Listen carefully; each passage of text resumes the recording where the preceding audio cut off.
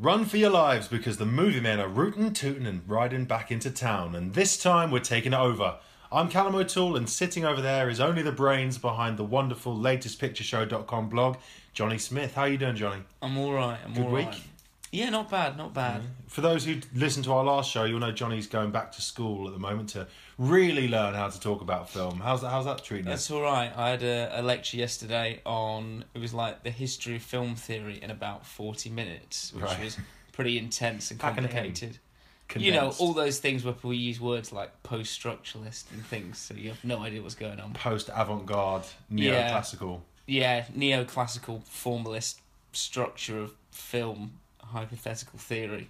You go, yeah, obviously. Well, loosely based on structures, I'm going to sidle over to government and the Home Secretary, Amber Rudd, who I had no idea was the Home Secretary. Never heard of her. I've heard her name, but I couldn't tell you what she did. No. Well, she revealed at the Tory party conference, which sounds like a barrel of laughs, probably like a modern-day Nuremberg rally, that she worked as an aristocracy coordinator on Four Weddings and a Funeral, the 1994 Brit rom-com classic.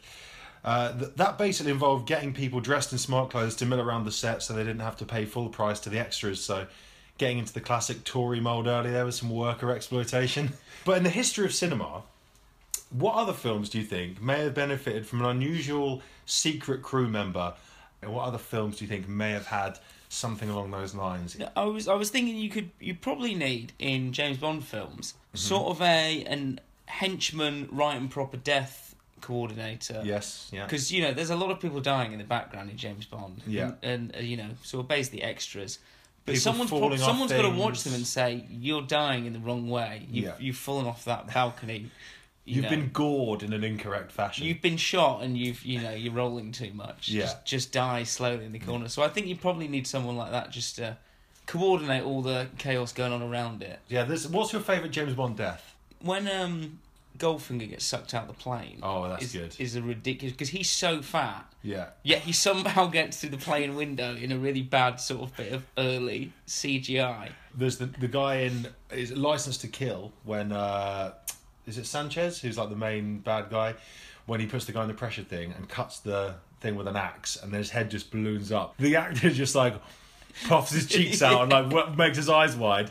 Then it like cuts like a cutaway to like Benicio del Toro's face, cuts back and it's clearly like a papier-mâché head. It's like mid explosion. I mean, it's like when Oddjob gets electrocuted. He's literally just holding onto two metal poles going, oh no. I mulled around a few ideas on this. My first one I came up with was a shit sandwich maker for Ocean's 11, because there's a lot of shit-eating grins in that film. But then after that, I went to Django, Quentin Tarantino's indulgence coordinator. I was mulling down the Tarantino route as well. Yeah, Quentin Tarantino's indulgence coordinator, who just goes, yeah, you can go and do an Australian accent in this film, which apparently I read was because he couldn't actually do a southern accent. So ironically, he did another accent that he can't do. So if that was the second best alternative, then that's worrying. But what I really settled on, and I think would appeal to a lot of people, and a lot of people would want this job, is the Wolf of Wall Street's narcotics coordinator / researcher. Yeah. So you're basically the guy who goes out and finds out what lewds are, tests out the lewds, rolls around the floor, gets all praying mantis, like Leonardo DiCaprio gets, and then, going on planes and humping air stewardesses. So yeah, the narcotics coordinator from the Wolf of Wall Street. That's a pretty good job. Just going back to the Tory Party conference, do you reckon anyone there has actually seen a film? Certainly not one in colour. I imagine it's similar to Michael Owen when they asked him and he said, I don't watch films, they're not real, I don't get them. And he's only seen 10 films in his life. Is your imagination that flat, Michael, that nothing can be outside of reality? Well, when you spend that amount of time with horses and not people, I think something starts to happen to your mind. But do you see there was that picture of him recently? We went for a run and found a dead ferret. and there's a picture of him like having a selfie, and he's so happy, just with a dead ferret next to him. I know. I didn't see it. Well, you have to look it up. The man's lost his mind. So that's the sort of person who doesn't like films. Took a job looking for some men to join me. Is it difficult? Impossible. How many you got so far? You and me? That man murdered my husband. I want something. I take it. He will take everything we have. So you seek revenge? I seek righteousness, but I'll take revenge. Tonight, then, we'll be reviewing the new Magnificent Seven remake, which came out last week. It's directed by Antoine Fuqua, and it sees Denzel Washington play the leader of a group of, you guessed it, 7 gunslingers in the Old West, who are hired to defend a small town from a land grab by the vicious and barbaric Bartholomew Bogue, who's played by Peter Sarsgaard. The ragtag band of 7 includes Ethan Hawke as a Cajun former sharpshooter suffering a crisis of confidence, and Chris Pratt as the hard-drinking, hard-gambling, boring character Joshua Faraday, who really didn't add a great deal to the film. Anyway, Johnny, this is obviously a remake of a remake, because the original Magnificent Seven was based on Kurosawa's Seven Samurai. Is this a step too far? A remake of a remake? I think at this point in Hollywood, then, anything's fair game. If you can repackage it and remake it, then it will be done. Because we'll probably have another Magnificent... We'll have the Magnificent 8 next year. Or 6, depending on which way you're looking at it. Magnificently Seeking 7, or something along those lines. Or they'll make one where it'll be 7 women instead. Like that's like Ghostbusters. That's a classic way of getting mileage out of an already overdone concept. Yeah. This is from sort of a classic Western with all the stereotypes and elements that you expect from the genre. Obviously, last week we talked about Butch Cassidy and the Sundance Kid. And we did. Also Hell or High Water. Is this in the same kind of vein as the classic Westerns, or is it something slightly different? I would say it is pretty much exactly in the vein. In fact, it couldn't be more classic Western if it tried, really. Yeah, just guns. Just... Thin, holy plot. Yeah, a lot of steely gazes and shootouts and nice sweeping sort of, countryside shots. And it was just, it's classic Western material. Very black and white as well, goodies, bad guys. Yeah, it sort of felt like there were a lot of other westerns sort of influencing it. The High Plains Drifter and those Clint Eastwood films, and there's a lot of nods to the original as well, to going on the same vein as you'd expect. Obviously, being a remake, there's a lot of lines in the film that are repeated. In fact, half the script seems to be taken from the original. There's nothing too clever in there. We were talking about last week Hell or High Water, which was kind of a western, but with a modern twist on it. Yeah. Whereas this is just a western with a western twist. 101. A whiskey with a whiskey chaser.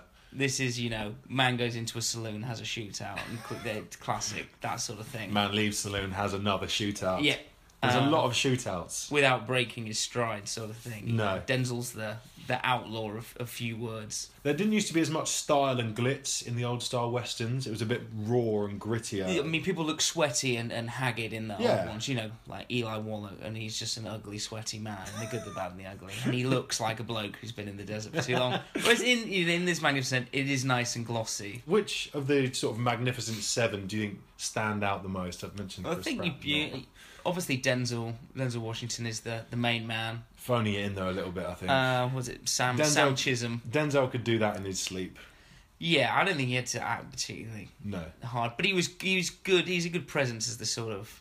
He was just Denzel being anti-hero, yeah. There's obviously a lot of focus on Chris Pratt and Ethan Hawke's characters as well. Ethan Hawke's character, I thought, was quite well constructed, but quite quickly changed his moods a bit too frequently. He's the only one that sort of is, is a bit fallible and has sort of issues. He's got this post-traumatic stress from the Civil War, so he's not the sharpshooter he once was. But yeah, as you said, it quickly sort of glossed over. He gets over it. Yeah, very, very quickly. Chris Pratt was...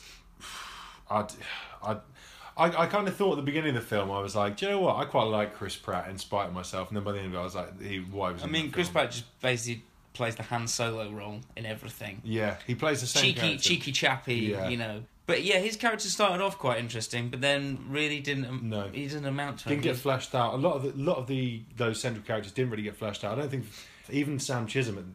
Sam Chisholm's motives are pretty mysterious and dubious. I think the two characters you want to see more of is Byung-Hun Lee as Billy Rocks, the ninja assassin, and Martin Sensmeyer as Red Harvest, who's the Comanche warrior that joins them. They were the most interesting characters. I think it was the classic thing of the Magnificent Seven. Let's make it ethnically diverse. We've got these different characters, ages, and backgrounds, but that's all they were. He's an Asian cowboy, but that's all he is, and the other one is a Native American. But just so they can get. So what? It looks good, but it doesn't actually add anything to the plot. Just so they can use the stereotyped elements of those characters' nationalities to get into the film. And then the final character of the seven is Jack Horn, who. We forgot the other one, Vasquez. Oh, Vasquez, yeah. I mean, he has literally no he was quite forgettable. Yeah, he's just a tag along. Yeah. Jack Horn, who's, is kind of... He's got a very high-pitched voice. It's kind of like a bear has swallowed Mickey Mouse. And just started... It was very odd. And then he apparently killed loads of, Native Americans, but becomes friends with the Native American anyway, despite the fact he used to kill loads of them. He just goes around scalping Native Americans, but is quite happy to work alongside one. Yeah. So, is this film anything more than just a bit of blockbuster entertainment, or is it just that's what it is? It really is just blockbuster entertainment. I mean, I enjoyed it, and I had a good time. You can't not sort of enjoy a good big shootout at the end. And I'm partial to a Western, so I did enjoy it, but no, there's nothing more going on below the surface. A lot of the cinematography as well seemed to focus around Hayley Bennett's cleavage. Do you notice how often they had an unbuttoned shirt? Yeah, her choice of wardrobe was dubious, to say the least. Enormous amount like Jennifer Lawrence. Yes, I didn't think every time I see her in something, I saw her in the trailer for The Girl on the Train. I thought it was Jennifer Lawrence, and then I saw her at the beginning of this, and I was like, "Is that Jennifer?" No. She reminded me of Kate Bush a bit at times as well.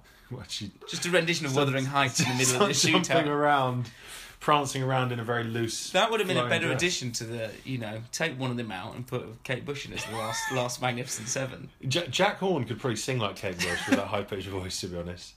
Let's sort of rate this film out of 10 then. Johnny, you can go first.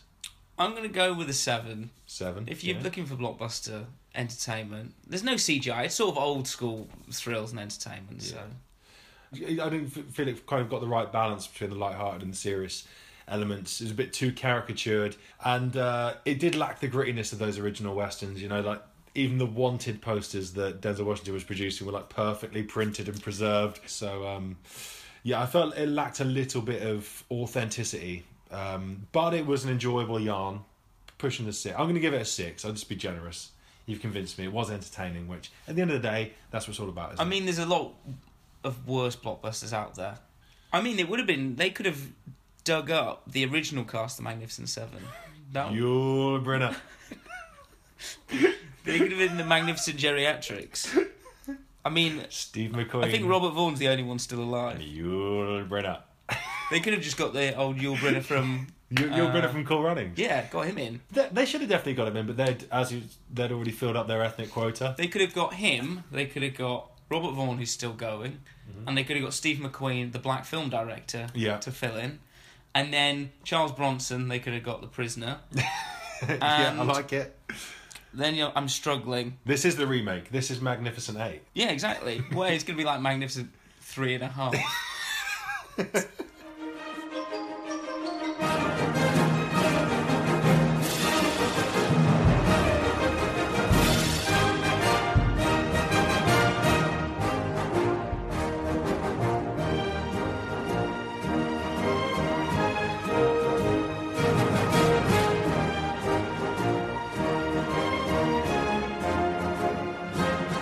We have come then to challenge time. And I think, Johnny, this week you're going to enjoy this challenge. I've kept it along the numerical theme. And I've decided to give us a countdown to from 6 to 1. Obviously, because we've already done 7, we'll go 6 to 1, right? So all these films have a number in the title. And I'm going to give you a little clue as to what the film is. You're going to have to guess what it is. Some of them are very, very, very, very easy. Because I'm kind to you as opposed to you who likes to brutalise me with the names of characters. Sam Chisholm, remember him? I had to write that down because I certainly wouldn't have remembered it. Joshua Faraday, which I have written down. I only remember the Good night. Robichaud. I spent the whole film going, sorry, what's his name? Yeah. And then at the end it was written on something. I went, oh yeah. Robichaud. Yeah, I can work. And then I read it and I went, I still don't know what that word is. Yeah. Some of them are very easy, and the first one is extremely easy. So this is going to have 6 in the title. You probably already guessed what it is. The clue is a guy you appear to hate for his twisty endings, and this is probably his most famous one. The Sixth Sense. There we go. Getting you off to a good start. Building your confidence. Twisty endings. And the second one, this is number 5. So the number 5 we're looking for here. This is going to have Bruce Willis again. He goes looking for some stones with Milla Jovovich to save the Earth. Luc Besson directed. The Fifth Element. Yes, there we go. There's 5. I was struggling now. 4. I'm not going to be generous and give you 4 Weddings and a Funeral. I'm going to give it something a bit more difficult. We'll save that for the Tory conference. So the one with 4 in the title is Michael Caine and Pierce Brosnan in a Cold War spy drama. Another clue. Based on a book written by Frederick Forsyth. The fact it's got Pierce Brosnan in it, it's not James Bond, is always a worrying sign. And let's tie it back to the Tory Party conference as well. Margaret Thatcher always claimed to be reading this book when she was asked in interviews. You know how like they... What, for like 8 years? Yeah. Because you know like politicians aren't actual real people, so they just have to like give designated answers. So when David Cameron said he supported West Ham, then he said he supported Aston Villa because he got confused as to which one because they're both claret and blue. Because you do that a lot when you support a football team. Yeah. Because one week you're at Upton Park and then you forget that you support West Ham. Next week you're at Villa Park going, oh. And then when Aston Villa and Burnley play each other, you have a meltdown. You're all over the shop. You have a half and half scuff. Thank God Scunthorpe are in the lower leagues. That's all I can say. I'm struggling this one. I'm just going to say 4 houses. Where did that come from? It's the 4th protocol. Yeah, I wasn't going to get that. Okay, I've got 2 for 3. So this one, 2 rappers join the co-creator of Jackass and a man who sells coffee, and they be stealing the gold. God, this sounds like a good film. It's actually a brilliant film. I actually bought it from Charity Shop the other day on DVD. I just don't know. I'm really struggling with this. 3 Kings. Gulf War. 2 former rappers, Ice Cube and Mark Wahlberg, Marky Mark.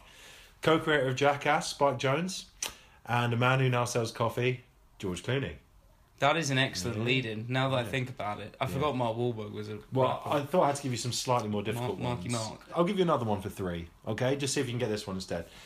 Comedy western, starring Chevy Chase, Martin Short and Steve Martin. Almost the Magnificent Seven spoof, almost.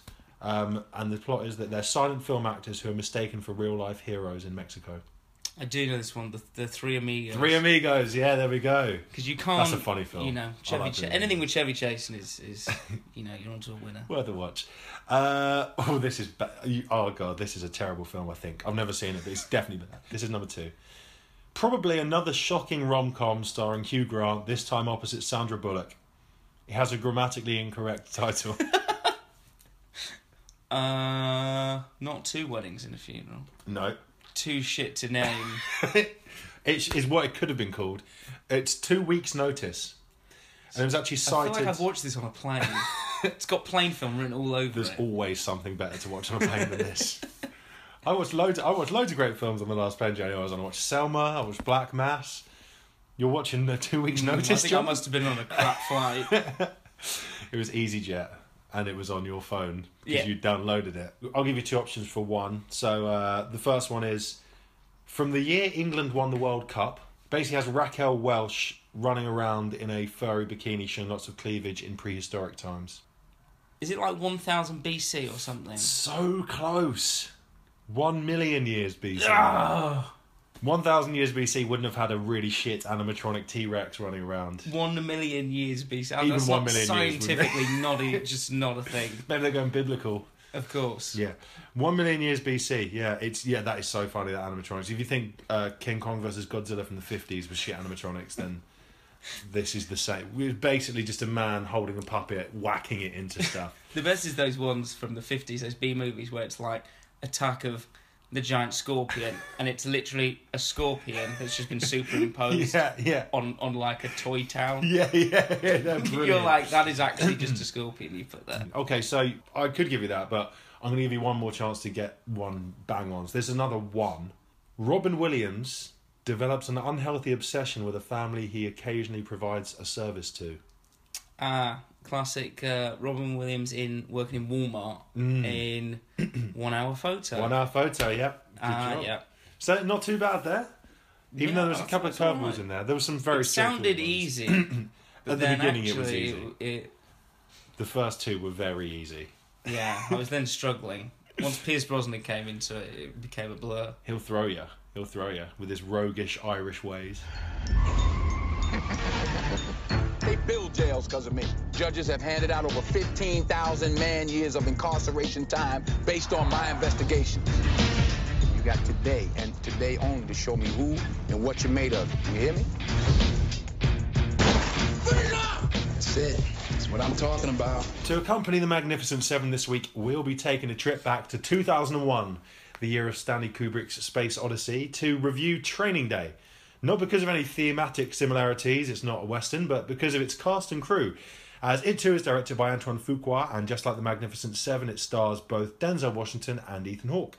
This time they're LAPD narcotics detectives, with Washington as the notorious Alonzo Harris, who's tasked with evaluating Hawke's more junior officer Jake Hoyt on a tour around the shady drug hotspots of Los Angeles. So, as I mentioned, Ethan Hawke and Denzel both star in these two films. How much have they changed in the intervening years, in the last 15 years between Training Day and Magnificent Seven? Surprisingly little. Yeah. I mean, Denzel Washington doesn't seem to age in the last... The guy's 62, isn't he? You know, but he doesn't look any different to what he did in Malcolm X, which is an impressive feat, whereas I think Ethan Hawke always looked a bit shit and a bit haggard, and he always got that really nasty bit of goatee facial hair. So he's still, hasn't changed too much. He's got the same facial hair. He's still very recognisable from the Dead Poets Society, really, Ethan Hawke. He's still, because he's the same man. But, as I said, it's, set around the drug hotspots of LA, and they actually filmed a lot of it around real-life LA areas that were controlled by street gangs, and the street gangs, let them in for the first time to be able to film in these areas. So, we've seen LA being used as a typical backdrop for countless films, but how does Training Day use the city itself as an element in the story?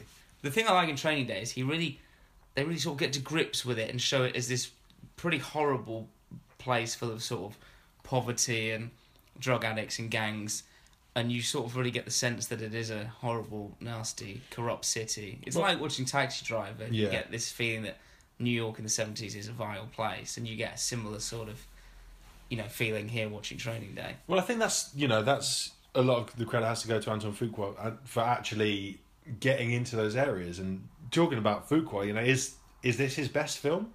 I think it has to be. When you look at his catalogue from then, what have we got since then? Just to name a few, we've got Tears of the Sun, Brooklyn's Finest, Olympus Has Fallen, The Equalizer, Southpaw, and now Magnificent Seven. And Shooter. Lots of well-known, recognisable films. They're all sort of they're very much the same. That sort of not too deep action, sort of orientated entertainment. Brooklyn's Finest is a good film. I think it's sort of you can see that it's an early Fuqua film in the way that it's more Training Day than it is Magnificent Seven. It's still not as good as Training Day. He's probably got more commercial projects now which have less he's definitely artistic merit in them. He's become a lot more Hollywood over time, hasn't he? He's less gritty now, less authenticity. I think that's a really key word to stress about this whole podcast, really. It's sort of my buzzword of the podcast. Is Magnificent Seven, not authentic. Training Day couldn't be more authentic. Yeah, I think that's the thing. Is Training Day very much dirt under the nails sort of approach of really showing the stuff you don't really want to see. LA's sort of always quite glamorous in one sense, or there's that sort of Hollywood glamour in there, even if it's in a seedy fashion, whereas this is just, the arse end of the city. I don't want to give the ending away too much of Training Day, but a lot of people found the ending of it quite unsatisfying because it's not really very realistic that the way things pan out. And you could say the same about Magnificent Seven, the interactions between, like I said, the Jack Horn character and the Native American guy who, sorry, not PC, the Native American character who's, race he's been slaughtering for a long time. And it's the same sort of with the street gangs and the police in Training Day. So, do you think that's a big problem? Or I think, I'm watching it back, the great thing about it leads to a lot of places, but you're never quite sure where it's going with it. Every time they stop off somewhere, you don't know if it's getting up in a shootout or Ethan Hawke's going to end up in trouble or Denzel's going to do something mad. Constant tension. There is constant tension. You're constantly fearful of Jake's situation in it. But then the ending isn't satisfying. There is something that doesn't quite fit together in it. It's quite a Hollywood ending, I think, in a way. It goes back on sort of everything that's built and makes this sort of kind of slightly cliched. Which is very interesting, actually, because Denzel recently revealed that there was a story behind it. They were going to do the ending did the opposite of what actually happens. But Denzel convinced the director to change the ending to how it actually is. So it'd been interesting to see if they'd done it the other way around. Well, Alonzo Harris, who he plays, is one of cinema's greatest villains, and it is an Oscar-winning performance from Denzel. He won the Best Actor award that year in 2001. Worth it?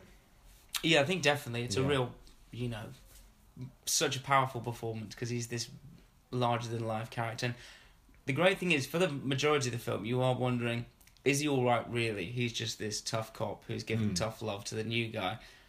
And then you're like, actually, he is a horrible arsehole. He's got all these sort of, life lessons. Everything boils down to these sort of catchphrases he has. He always says, go home or go to jail and things. Talks in metaphors and stuff. He's quite pompous. He's established his own morality, basically. Yeah, I think that's the thing. And he has this sort of... He spent so long in that street sort of environment, that he's blurred the line between street justice and real justice. And see, David Ayer wrote Training Day. Yes. He's more famous now for Fury and Suicide Squad. So I think his script is a big part of why the film is so good, because it does have these phrases and things come round, and it all fits together quite nicely, the way they sort of... the meaning changes by the end of the film of, what he's saying. Whereas you look at The Magnificent Seven, and Nick Pizzolatto, who did True Detective, wrote it, but, The Magnificent Seven script is totally unmemorable. Yeah. And I think it shows the shift from Training Day is very much this character-based, well-made drama, and then The Magnificent Seven is sort of, overblown fun. Yeah. Right, out of 10, Training Day.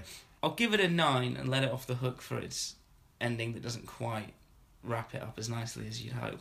I'll give it 8.5. I think it could, to be fair, it could be pushing a 9. Could be pushing a 9 again. I'm being pretty harsh this week, but I'm going to stick with my 8.5 just because I'm not entirely sure that ending's quite what it should be. But the rest of the film, brilliant. So much great stuff in it. Yeah. Snoop Dogg in a wheelchair. And Dr. Dre as a policeman. Very realistic scenarios. 2001, what a year. If you got Snoop Dogg and Dre in a film, you know it's going to be good. Like, have you ever seen The Wash? Yes, I have the soundtrack to The Wash. The Wash.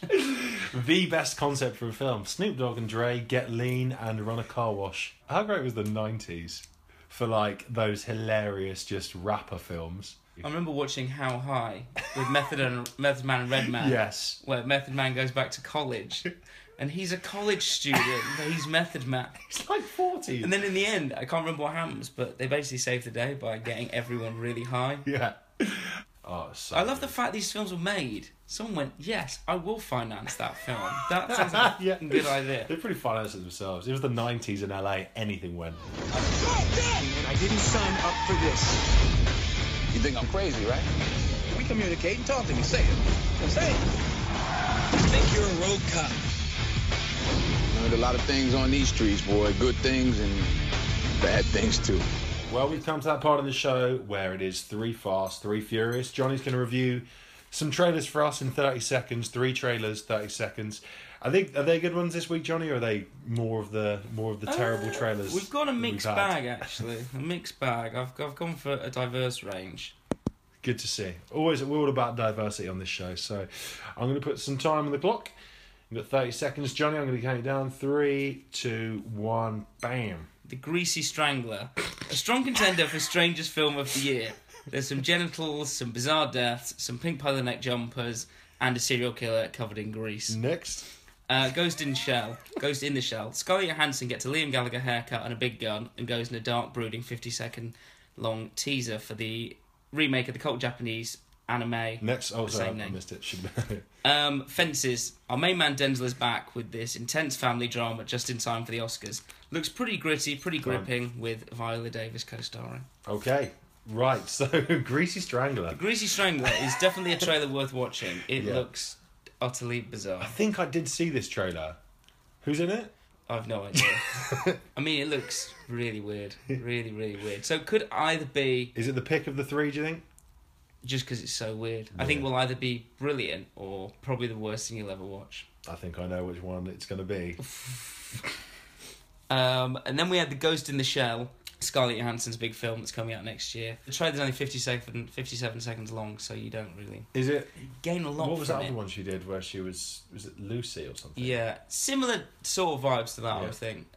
It's sort of got a bit of stick because Scarlett Johansson's the lead character, not an Asian actor. Oh yeah, there's a lot of that going around. So, and then finally we had Fences, which is good old Denzel, and I think he plays a former baseball star, African-American baseball star, and he's now hard times working as a bin man. Where's it set? I couldn't quite work out when it's set, but it looks sort of like 50s, 60s American. Listened to a very good podcast about the Negro Leagues the other day. Interesting stuff. And there was that film about the Negro Leagues with... I can't remember who was in it. But I think Harrison Ford was in it, maybe. Fields of Gold? No, it was called like 47 or something. That's not in the film I'm looking for, is it? Field of Gold. Field of Dreams? Field of Dreams. Lion... Fields of Gold's the song. Build it and they will come. So no building in this, but I think it originally started as a play, so expected to be word heavy. But I think it's one of those where those two performances will probably certainly be around the Oscars. Yes, because in and around the Oscars. Denzel looks like he gives it his all, and Viola Davis is very good in everything she turns up in. It's prolific, Denzel, isn't he? He's directed it as well, actually. Him and Samuel L. Jackson, between them, have probably got every film covered. But I can't think of a film they've both been in together. Have you ever seen them in the same room? I've never seen them in the same room. So, you do the maths. If they are one man, then he is working hard. He's earning his paychecks. Denzel L. Jackson. Denzel L. Jackson. Denzel L. Cool Jackson. Ladies love Cool Jackson. Now let's practice it. Where's my bitches? Where's my bitches? Where's my bitches? Where's my bitches? You gotta say it together. It goes in together. Where my bitches? Where my bitches? Okay, check this out. Okay. Where my bitches? Where my bitches? Can't we just say employees? What about your employees? Oh, finish off this week with a top 5 related to our films. So it's over to Johnny for this one. It is.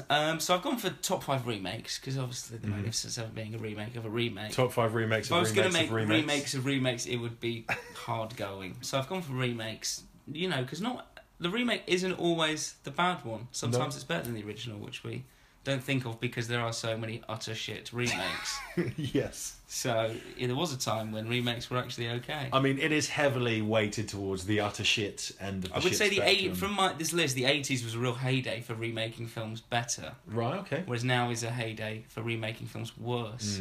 First one on the list is The Fly from 1986. Oh yeah, that is a remake. I never think of that as a remake because it's so like the definitive version. So Goldblum. David Cronenberg and Jeff Goldblum. It's a remake of the 1958 same name film, which had Vincent Price in, which sort of tells you everything. It's a classic B movie. Yeah. Where the bloke literally ends up with the head of a fly at one point. So I bet the special effects were ropey. I bet it's, to watch back now will probably be hilarious. But in the 80s version, the special effects is that's sort of David Cronenberg's thing is, these really over-the-top special effects that aren't CGI. They're just that horrible body, sort of horror. Good beer as well. It's also very funny, the 86 version, because Jeff Goldblum slowly turns into a fly, and every time the girl comes around to see him, he's got slightly worse. So towards the end of the film, he is in a terrible, terrible way. It's sort of bits of him are falling off and things. Number 2, I've gone for Scarface from 1983. Brian De Palma's film about Tony Montana and his sort of rise up the ranks of the Miami gangster world. And that is a remake of the 1932 film called Scarface by Howard Hawks that was actually about Al Capone, or sort of loosely based on Al Capone. So a bit of an unconventional remake, taking the sort of 30s Al Capone setting and sticking it into glossy Miami in the 80s. But I mean, a bit of a masterstroke in the end because, Tony Montana is one of the most sort of iconic characters in film history. See, I love my little friend. And you've got some really good 80s montage pieces in there of counting money and going to banks. Yeah. It's like probably ultimate montage. And very 80s clothing as well. Yeah, big white suits. Big white suits and collars. Collars as far as the eye can see. Collars galore. And cocaine. Lots of cocaine. Shitloads of cocaine. It's like the Great British Bake Off in there. I think the recurring theme is that a lot of horror films get remade for the better.